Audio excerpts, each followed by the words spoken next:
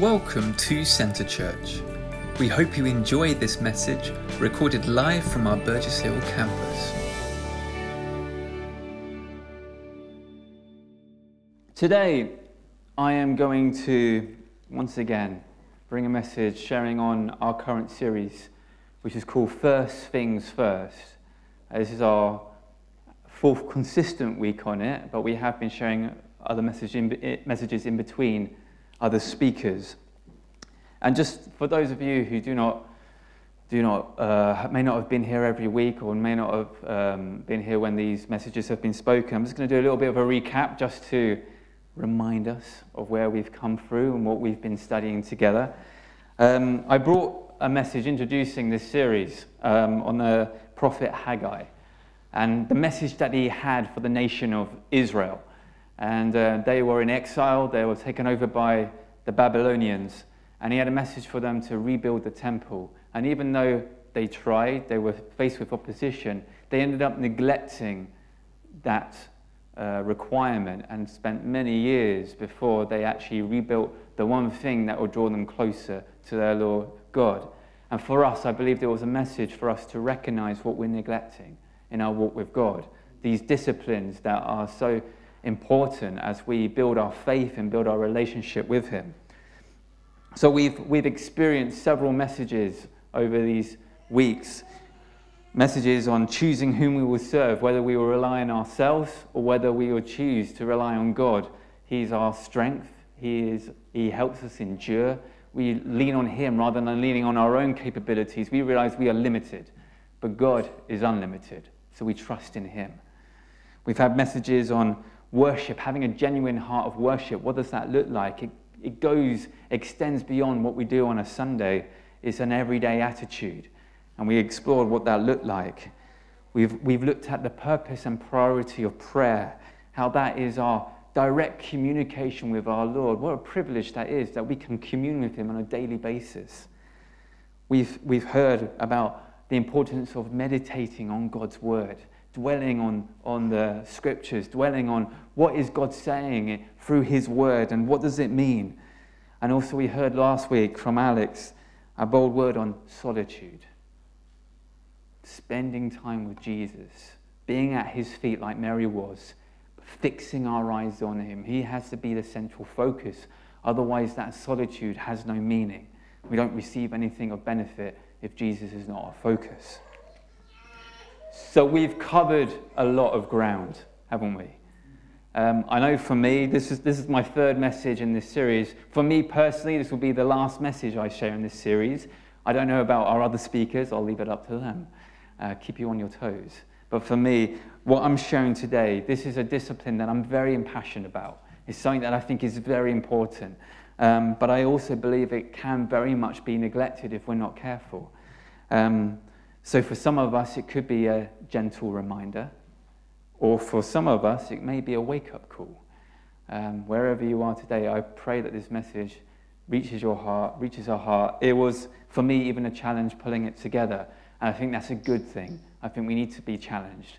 We need to be woken up sometimes, because we can go day to day sometimes without giving things a second thought. And for me, even pulling this together, it was a wake-up call for me to be like, I need to make sure that this is a first discipline for me when I look at it. But I'm going to keep you on the toes a bit more. Before I share that, I'm just going to give a little bit of analogy just to start things off and to make sure we're all paying attention this morning. From a younger age, we are, as kids, flung into education all our childhood is basically defined by education, isn't it? You're brought up in school, and we are learning different subjects, different materials. We're going through an education system that brings in different ideas, different thoughts, and we're constantly learning. And I think if we are being honest with ourselves, I think our whole life we will constantly be learning new things, learning new skills, new thought process, trying to gain more and more understanding. Learning kind of is definitive for the rest of our lives. We're constantly taking in new things. Now, there's one joy that I think we can all agree on that we love from education, and it's that moment when you reach that last day of school, a Friday before the weekend. It's your last class in school, the last 5 minutes, and the teacher says the best words ever. Your homework for the weekend is as follows. You've just planned, I'm going to have time with my friends, I'm going to enjoy the summer sun, and then the teacher's dropped that bombshell. It's a bit all too real, isn't it? Here's your homework, and it needs to be in on Monday. So you know the whole weekend you've got to study, which is not fun. However, I did find out something interesting about homework. Apparently, homework is important because it develops study habits and independent learning. It encourages learners to do their own research, acquire their own resources, rather than relying on everything being handed to them on a silver platter. Homework also benefits factual knowledge, self-discipline, attitudes to learning, and problem-solving skills. So it's quite important, actually, isn't it? Like I said, I think learning applies to all walks of life, but it requires us to be responsive in order for us to get the best outcome. You know, I was trying to think of examples, and I look at our married couples. I think there's a constant learning there. Husbands and wives learning from each other how best to communicate with each other, how best to be the best team for each other. It's a constant learning process.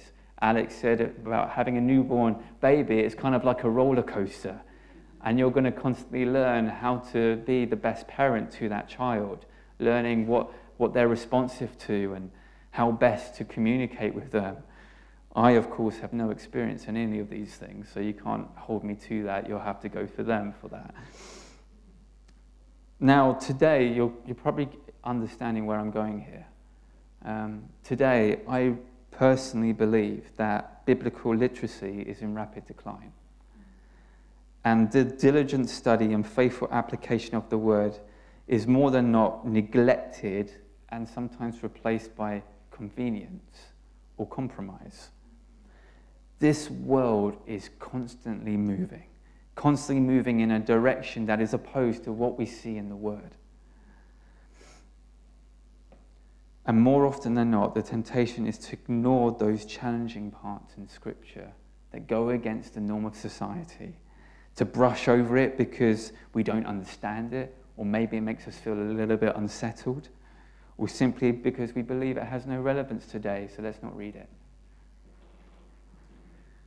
One question I want to ask us before I delve in properly into today's message is, do we value the importance of studying the Word of God?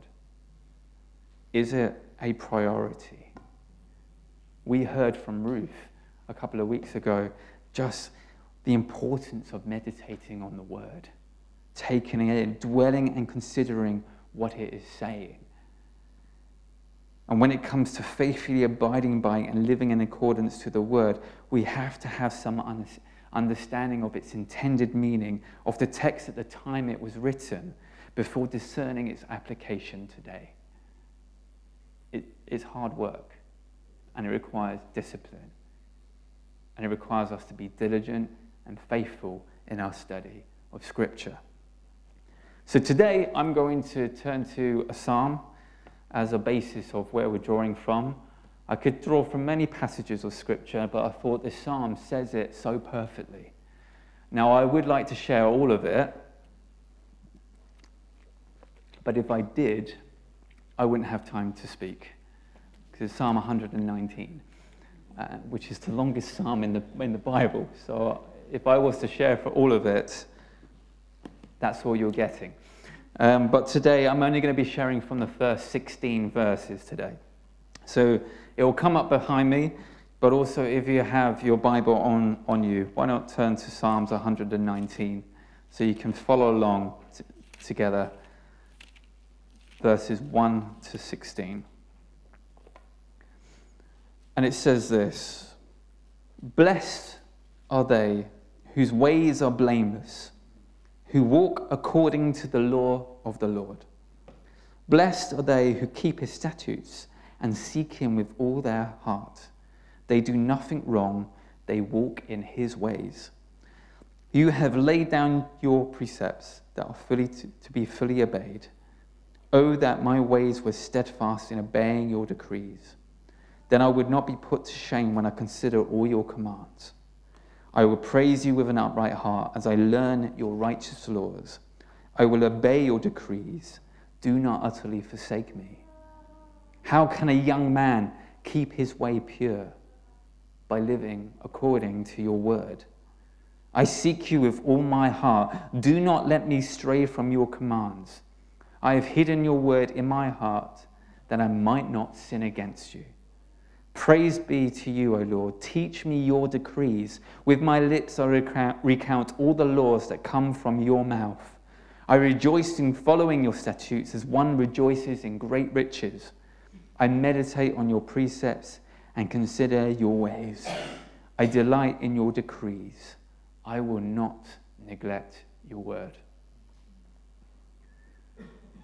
We don't know who this psalmist is. It's anonymous who wrote this longest psalm that we have on record. But what we do know, if you read through the entirety of Psalm 119, it was a psalmist that was seeking refuge from persecutors and found strength in meditating, studying, and learning the word of God. This psalm is largely a collection of prayers and thoughts about God's word, and it describes how the word enables us to grow in holiness and handle the persecution and pressures that always accompany an obedient walk of faith. We see in this material the great respect that author had for the word of God, the value and importance. We recount verses 5 and 6. Oh, that my ways were steadfast in obeying your decrees. Then I would not be put to shame when I consider your commands. Even verse 10, I seek you with all my heart. Do not let me stray from your commands. Even verse 12, praise be to you, O Lord. Teach me your decrees. There was a respect there. And for us, when we approach the word of God, this amazing material that we have before us, that is here for our benefit, we have to respect the material. It's the first point today, respecting the material. If we don't value the importance and benefit of what we're studying, the material before us, then we will not be diligent and faithful in our study of it. We won't give it our full attention. If we think it's not important, we're going to brush over it without a second thought, not take it in. It needs to be respected. Isaiah, one of the great major prophets, in chapter 40, verses 6 to 8, towards the end of that passage, he makes this statement, how the word of God stands forever. It remains forever alive and fresh. It does not wither, it does not wilt. What God says will stand regardless of time and tragedy. And that's why it needs to be respected. It will last for all eternity. God's word will not fail. It has value at the beginning, and it has value now, and it will have value for eternity. It must be respected. So I'm going to give you a little bit of a breakdown of the Bible, some facts that maybe we know or maybe we don't know. The first is that the Bible is, to this day, the best-selling book of all time, selling over and above 5 billion copies worldwide. There are approximately 7,106 known languages in the entire world. As of 2020, the entire Bible, as we have it, has been translated into about 704 languages. The New Testament has been translated into additional 1,551 languages. And some portions and stories that we see within Scripture has been translated into a further 1,160 languages. So that means that the Bible in some shape or form is available in around 3,415 different languages. How many of you have one of these? How many of you have that amazing Bible app, YouVersion app? Yes? This application is free. And as of 2021, it had surpassed over 500 million downloads. It has about 2,600 versions of the Bible available in 1,800 languages. Life Church, I think it's called in America, where it originated from Pastor Craig Groeschel, working with other people. They gave a message last year on this. And it revealed every single second what happens on that Bible app. Every single second somebody loads it up. Somebody starts a Bible plan. Somebody highlights a piece of scripture. Somebody puts in a prayer request. Somebody else says they're praying for a prayer request. Somebody completes a series or a devotional every single second across the world. The Bible is alive, and it's transforming lives today. That's why it's got to be respected, because it's relevant, it's important, and it's valuable.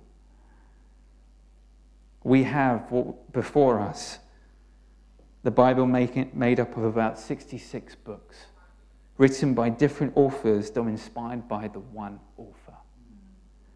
The Old Testament covers different times from 1200 BC right through to 165 BC. The New Testament was formed in 1st century AD. Different styles are apparent throughout this book. Poetry, prophecy, parables, epistles, stories, narratives and proverbs, figures of speech, direct statements, guiding principles, moral guidelines, all with the same underlining theme that holds it all together. If you want to turn with me to John chapter 1, it'll come up behind me. We read how in the beginning was the Word, and the Word was with God, and the Word was God. He was with God in the beginning. At the beginning of eternity past, before the world, the universe, all that we see exists, the Word existed. The Word was present. This is a tongue twister coming up. The word, you with me? The word, right, was a title that was given to God. God is the Word. But later John says that the Word as God. It's not only is God, but it's an expression of Him. Jesus was and is the expression of God to all mankind, revealing God to us. Let's think about that. Jesus, Son of God, came to this world. We heard from Alex last week, he couldn't do any more.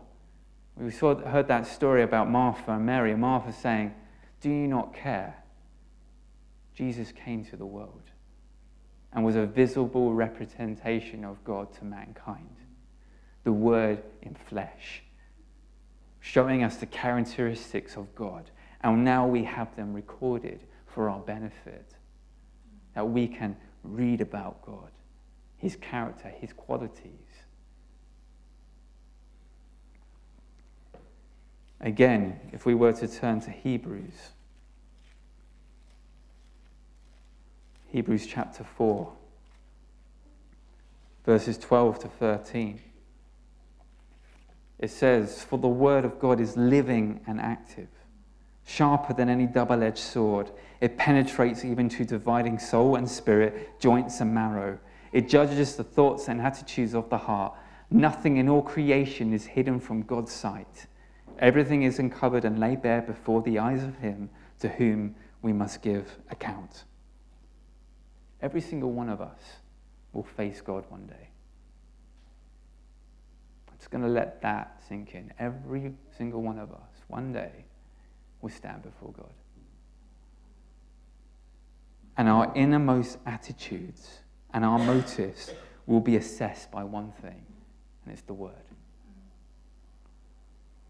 One theologian I came across said, "The Word of God is the only power that can penetrate so deeply and expose so completely the inwardness of our being." The Word of God is the key to knowing Him, to knowing His character and desires for us. That's why it needs to be respected. And if there's anything I want to take from this first point, it's this. If we don't respect the material, we're not going to listen nor take in what it says.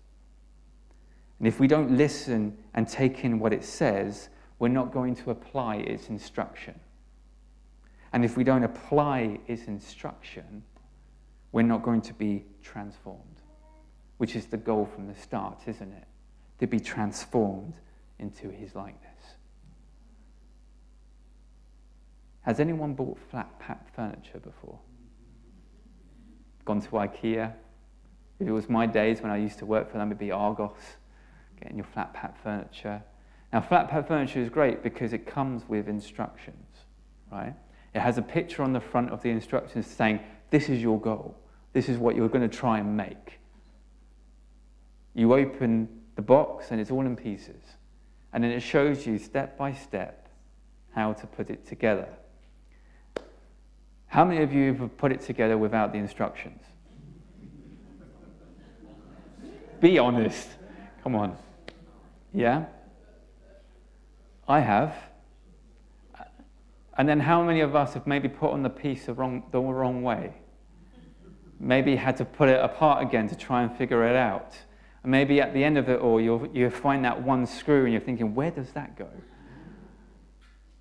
Yet we realize that those instructions are there for our benefit. Not only is it showing us the end result, it's guiding us to that end result. And if we follow it step by step, we can save ourselves a bit of a headache when things don't come together on our own. If we follow it, it's still hard work. It still requires discipline. It still requires faithfully following what it says, but then we'll have the end result perfectly without a screw left over. Let's respect this material. Let's not take it for granted. Now we read him again, going back to the Psalm, verse 1. Blessed are those whose ways are blameless, who walk according to the law of the Lord. Verse 3, they do nothing wrong. They walk in His ways. Then we have verse 9. How can a young man keep his way pure? By living according to your word. Verse 11, I have hidden your word in my heart that I might not sin against you. Second thing that's important and a bit of help, I think, for us is the importance of reading out rather than reading in. It's the second point, reading out rather than reading in. One of the biggest, I think, errors that we can see today is the misapplication of Scripture. I see it in those outside the church. I've witnessed this, where the Bible is actually a research material by those even who don't believe in God. And they cherry pick verses and use the Bible's own verses and Scripture against those who faithfully abide by it. But I also see it, unfortunately, I also see it in churches. I see it within community of believers as well, where the Bible is cherry-picked, things are misapplied and misunderstood, and used to support a point of view that maybe that's not the intended purpose of that passage. It's easier to compromise than stand firm on what this teaches. This is a challenging read. If you read it all the way through, it's challenging. And there's things that we're going to be like, it does this to us. And because the culture is changing, society today believes the church must fit in with the change of culture, fit in with the change of society. But the truth is, we're not called to fit in, we're called to stand out. Right? Jesus gave an incredible sermon, one of the best sermons ever. It was a Sermon on the Mount. So much truth within that. In Matthew 5, we read how we are to be the light of the world. And instead of hiding in darkness, we are encouraged to let our light shine before others. Why? So that they can see our good works and then do what? Praise our Father in heaven. And we see throughout Scripture that light is a common symbol. It's used to refer to purity, for truth, for knowledge, divine revelation in God's presence, all in contrast to their opposites. We are all light bearers, and we're here to represent Christ in this world. Any speaker on this platform, I'm speaking to myself, but anyone who also speaks from this word, has the responsibility to faithfully share what it says. It should never be my agenda, but instead a faithful and obedient proclamation of what God says. We're doing a life group series on the book of Galatians at the moment, and we're reading through that study how the Judaizers were trying to enforce laws on the Galatian believers for them to follow. They say, you have to follow these laws. And Paul was saying, no, you don't. You've been told the message, it's by faith.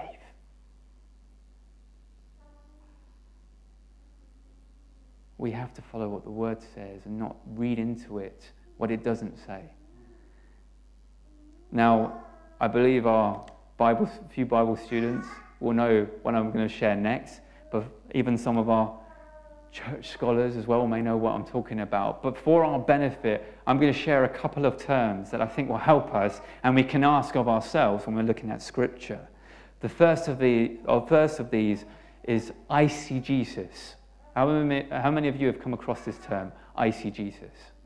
Yeah?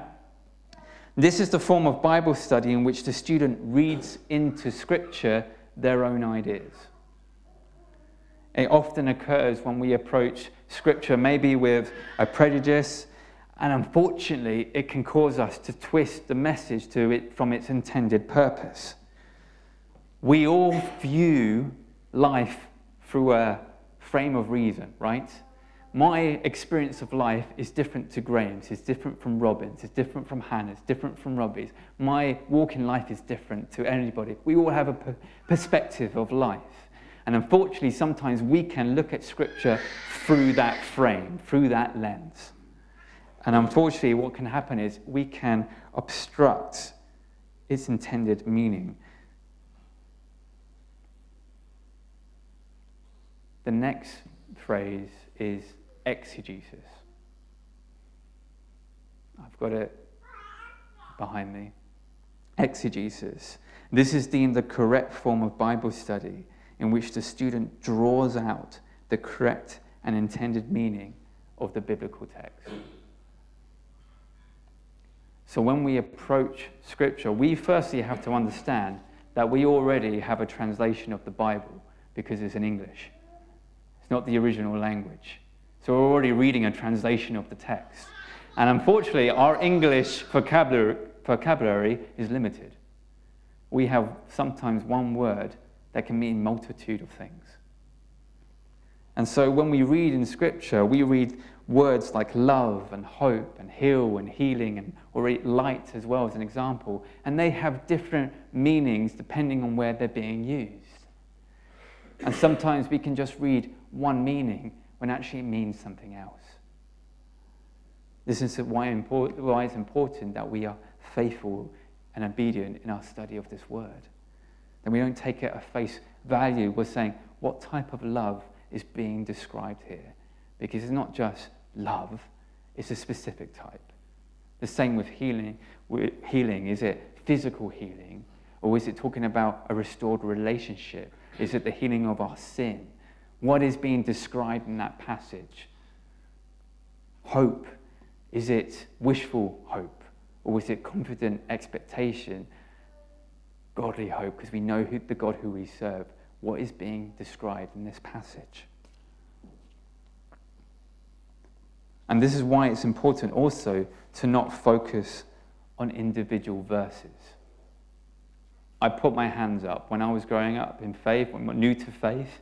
I was reading scripture and I would say, how does this verse apply to my life? Have you done that? How does this verse apply to my life? The truth of it is, it doesn't. Because there are no verses. In the original scripture, there were no verses. There were no chapters. There were no subdivisions. These were added in about 1551. And they're for our benefit in one sense because it helps us navigate the word.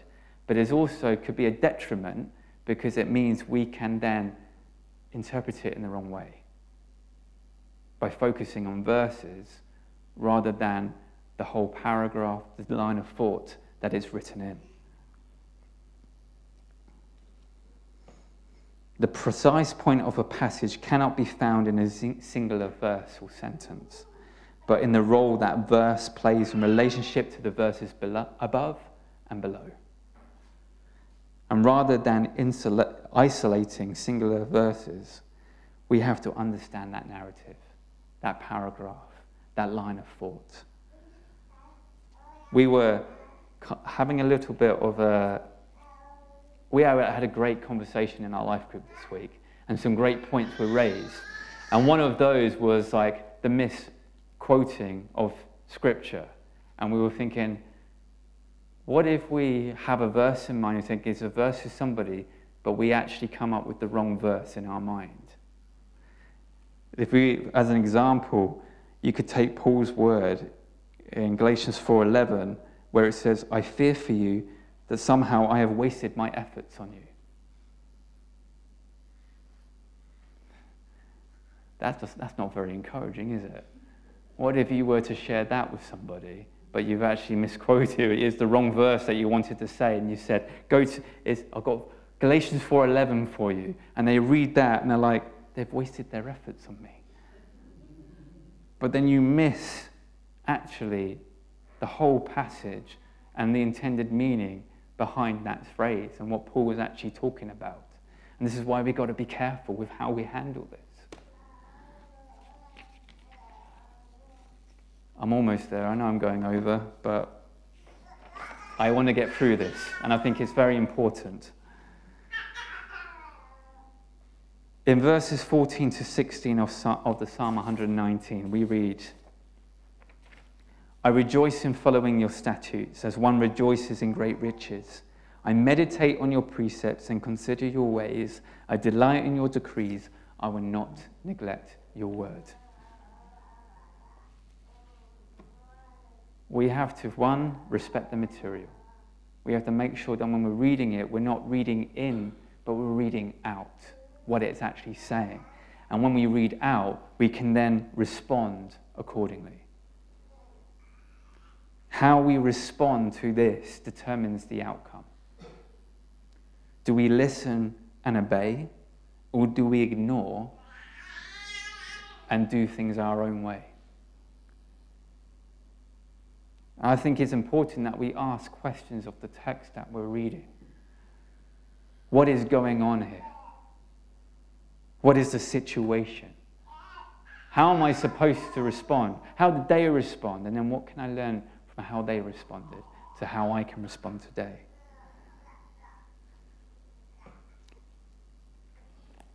In Romans chapter 12, verses 1 and 2, we read this.